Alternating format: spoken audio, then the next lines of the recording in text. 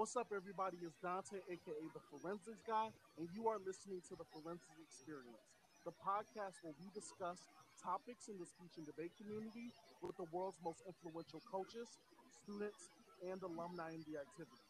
And today, I am super. You don't understand how many supers I can add in there. Excited to be sitting with Katrina Lee, one of my old students from Brookfield East High School. I am super excited to introduce her, but I'm going to stop because I want her to be able to give us that introduction herself. So, Katrina, could you please tell us, who you are and what do you do for the speech and debate community? Yeah. So hi guys, my name is Katrina Lee.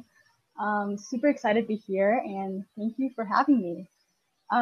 So I've done forensics and speech for about 7 years. I started when I was in middle school and I did it all the way throughout high school. I dabbled a bit in debate as well in the beginning of high school. And now I'm on my way to college. So yeah. Awesome. And if I feel like the one thing you didn't get to tell us is, you were a state champion, right? Yeah, so I was a state finalist Okay. last year, and I also, during my high school forensics career, I was an NSDA quarterfinalist and Woo! um, thanks, and three-time NCFL octo finalist. That is awesome. You are a true inspiration to the community. You are doing amazing. Um, so I want to, like I said, kind of for most people who know and have been listening to these episodes, at this point, you probably, to the audience, already heard me do one or two of these episodes where I'm just kind of getting accounts from old students that I've worked with and really just trying to figure out, you know, um, their like legacy in the speech and debate community and the things that they have endured and able to get to where they are and getting their insights on how they feel about the speech and debate community and it would be awesome. I hope that all of them have some type of continued impact in the community as they continue to grow older. But that's all I could hope for. So let's start with that. So my first question is actually, Katrina, what was your favorite category? I guess to be specific with that, I probably just say what was your primary category. But you never know. Maybe your favorite category is something that you've never tried. So, but what was your primary category when participating in speech and debate? Yeah, so I did DI, which is dramatic interpretation. That was kind of like my primary category throughout high school. Um, yeah, it's really awesome, super fun. I absolutely loved it. Awesome. I'm sure most people, that are listening, just as usual, they are probably newer speech and debate students, and they are wondering how can they be as great as the great Katrina Lee on this podcast. So I'm curious into figuring out, what was it that made you successful at DI, and what advice, I guess, would you give to those freshmen at Brookfield East that also want to do DI? Like, what's going to be able to differentiate them and hopefully get them to the top? Yeah. So I think one of the things that I loved most about DI was um, how much of it is rooted in realism, and I think that's what differentiates someone who's like a really top-notch level DI competitor from the rest. So in DI, a lot of people, pull stories from memoirs, autobiographies, biographies, um, and the thing you have to keep in mind as you're doing all these pieces is that, you know, the stories that these people are about or whoever wrote them, they aren't just, you know, singular movements that make them a character. I know when people start getting into like the acting categories, they kind of think, oh, well, how should I move my hand this way or what certain movements or specific movements do I need in order to convey a point. And I think if you step back and look at the person as a whole, as a collection of experiences that has shaped the way they are and shaped their story, I think that will really help you develop that characterization and that layering that you need. That is a really, really great point. I think that a lot of DIers miss that sometimes, and it's very, very important. I think to reiterate the fact for those listening that DI in its essence, we always look at. I feel like a lot of people look at speech and debate, and we hear speech and debate, and I think the first thing that really pops into people's minds is just debate. Usually, for some reason, maybe it's Mm-hmm. because it's the last word in that phrase, but and then when they're thinking of speech, it's always just the platform speeches, and we forget about DI. And so many people, when they perform DI, they do it in such a platform way, as opposed to trying to dive into the character. And as a person who also did theater and things of that nature, I think it's very important to try to emulate and bring more method acting into your scripts.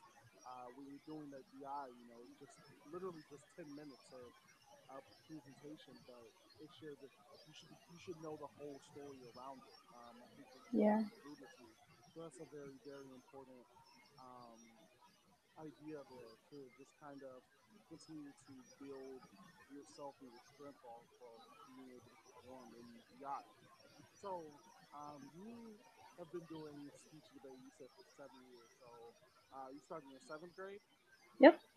Well, it's back in sixth grade. Yeah. sixth grade. Okay, awesome.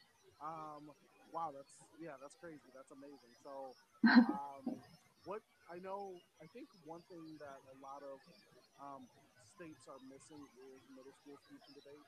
It's Right. not the largest.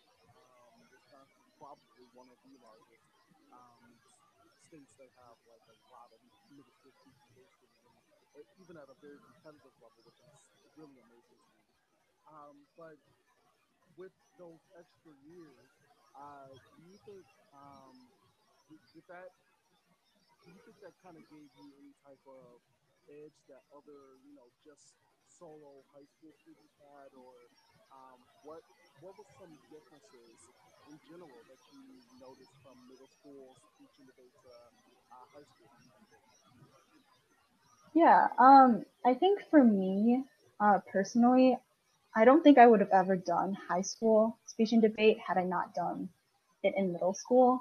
Really? Okay. Yeah. So, well, before I did middle school forensics and debate, I used to be like this really shy person. And I like was so scared to talk in front of people. And funny story is I thought the forensics team was like forensic science. So I just joined the team because that's what I thought it was. I had no idea it was speech and debate. But the first year I did like middle school forensics, I had a partner. I didn't want to let her down either. So I was just like, why not? Let's just go for it. Um, but it's that feeling that you take away from doing it all those years in middle school. Being able to not only one learn the techniques of public speaking, but also you learn a lot just from listening to other people's pieces, and that was the main takeaway for me. And I think getting that early introduction is what helped me a lot in high school to one not only join a team but also two to really appreciate the beauty of forensics and That is speech. that's awesome. Um, for those listening, all my coaches, maybe that's a great, marketing idea. Walk into those science classes and say, "Hey, you should do forensics," and then they think it's something else, and then maybe you catch a few people. But I like that because I know that that is a very, very common mix-up.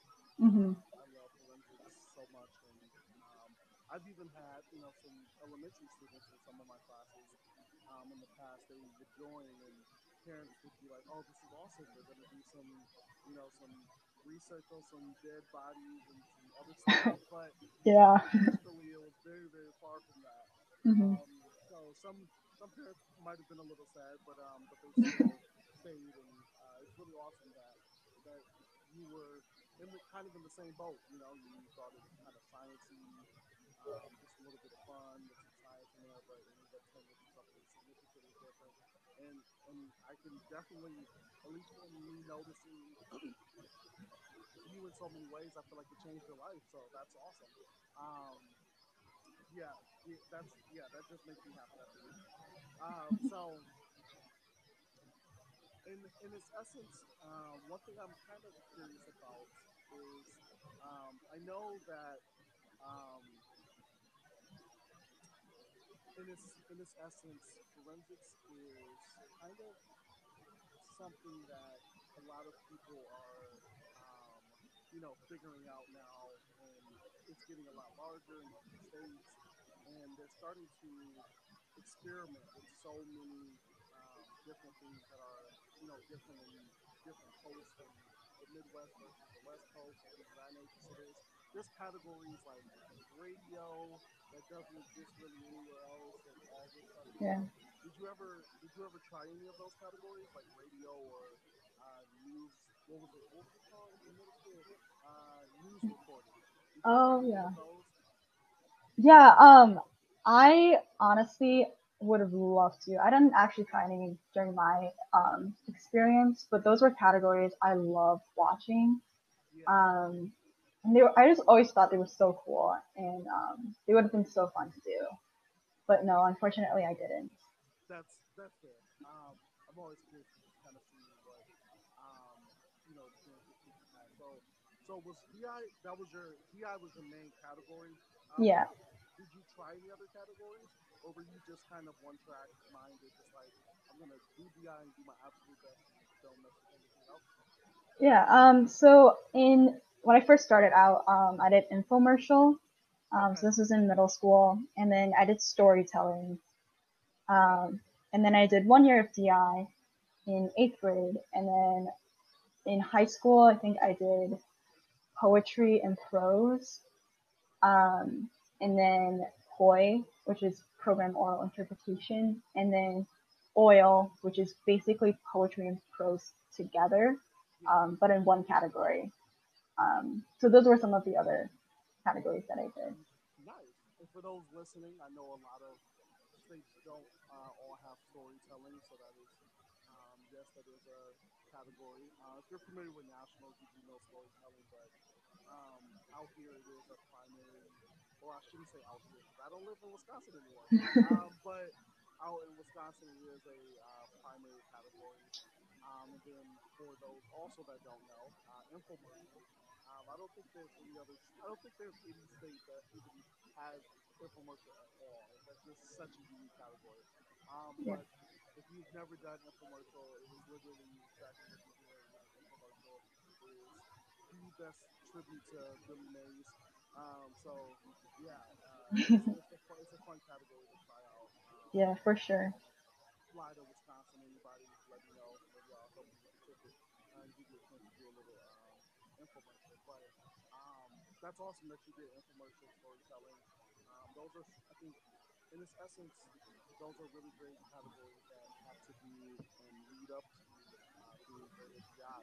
I think story. I mean, as most people don't know and don't think about too often, I feel like storytelling is the original category. You know, Yeah. it's meant from the forum. It was the original way to gain people's attentions, to be creative, to have an opportunity to have like a platform and just be so charismatic with the way that you tell a story. And that's all DI is. DI is literally storytelling, except you also are including a few extra things like characters and how you're gonna block and things of that nature.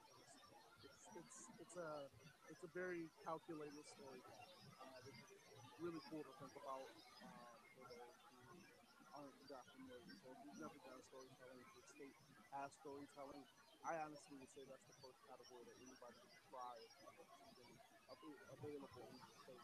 Most states should have it because it is the first, it's the primary category, honestly.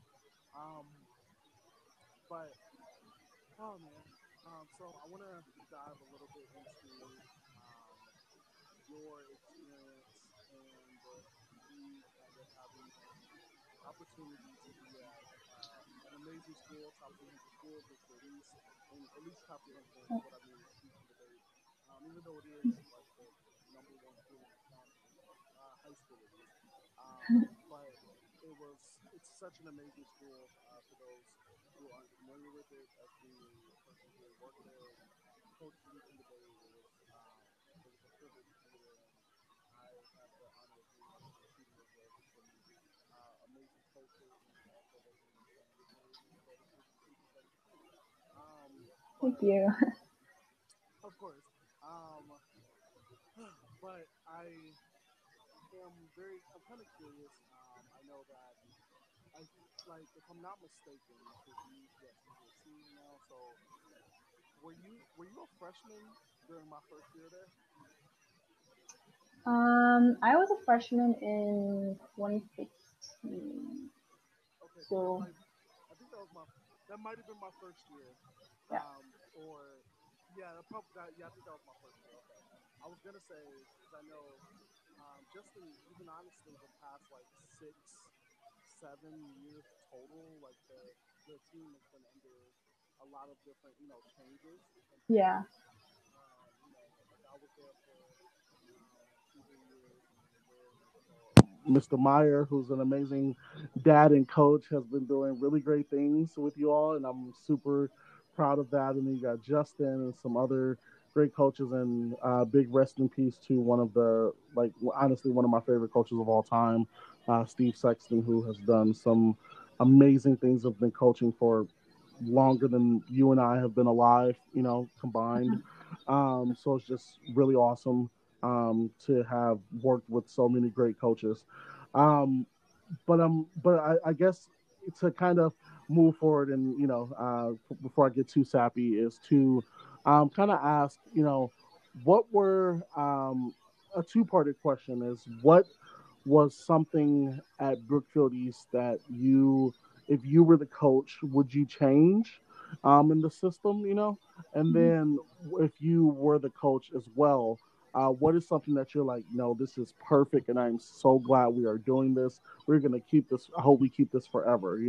The one thing that we're doing really great as coaching staff. Yeah. So I think I mean, my team is phenomenal. One thing I definitely would not change is the incredible amount of support and team spirit that is like the main driving force of the team. I feel like. Definite. Um, I feel like my freshman year, like freshman in high school, I was like really scared to perform my piece in front of anyone. But then like specific seniors like Sean Black, Bella Heindick, I mean, they were there for me every step of the way. And like their support and enthusiasm is probably what got me to stay in forensics in high school. So that, like, in that from the coaches too, not just team members, like that's my favorite thing about the team. Um, Definite. yeah, for sure. If I had to change anything, um, I'd say we have a tendency to do everything last minute. Um, myself included. Yeah, I had a terrible habit of like cutting my pieces at 2 a.m. in the morning. And the day before the day of the tournament, actually. So yeah, maybe make sure everyone's on track, stuff like that. But I feel like that's just us high schoolers, just procrastinate and do everything at the last possible minute. That is very true and very fair. I know. I mean, I don't even think that's high schoolers. I'm pretty sure Yeah, coaches that are listening are like, yeah, that's me too. So, yeah, it's definitely it's a human trait that we all need to work on. Just try to yeah. procrastinate a little bit less today. Mm-hmm. Um, but that's a great point to bring up, and I'm yeah, glad you brought that up. As is a idea for some coaches, that are probably listening and thinking about some of those words that you said, and maybe there's some things that you can implement into your team as you're listening, you all. But I definitely know that no team, no structure, no format is truly perfect, and it always takes time. And it's really awesome when you can just be 100% real and realize, what are we doing well and what is it that we can, change and get better about. And I think that this comes at a very, very, very specific time, especially right now. I'd say it feels very timely, Hmm. For those that are listening, I don't think this episode will come out until I think like late July. But at the time we're recording, there's still a lot of tension and a lot of things going on, specifically with Black Lives Matter Yeah. and movements that are affecting our country. And it's honestly a moment to think about. I feel that as a country, we're a little late. We are. It looks like we're finally making some things happen. We're finally, as in the words of Katrina, basically cutting our pieces, and trying to get things to work out. But we're definitely doing it late. We're definitely doing it the night before, and unfortunately, in the case of people like George Floyd were doing it the night after, and it makes no sense to cut your piece after you've already presented. So, in this world, we're definitely trying to hopefully get better, and I hope that we do, and I hope that we have a lot of changes for um, not just African Americans in our country, but just overall everything. I know that I want to specifically make the speech and debate space a lot better, and there's a lot of things Hmm. that I hope to do that will hopefully change that in the future. So I'm continuing to ride the train of making the world a better place if I can. But as I said, that was it felt very timely, and very notable to be able to say that. So I'm glad that I was able to mention that and theoretically be as unapologetically black as I can. Yeah, thank you for that. Yeah, and Um, also you brought up like yeah. a really good point when I was like listening to you say that. Another thing about speech and debate too, I think, Uh huh. if I could add on to like what I said previously about like not procrastinating is,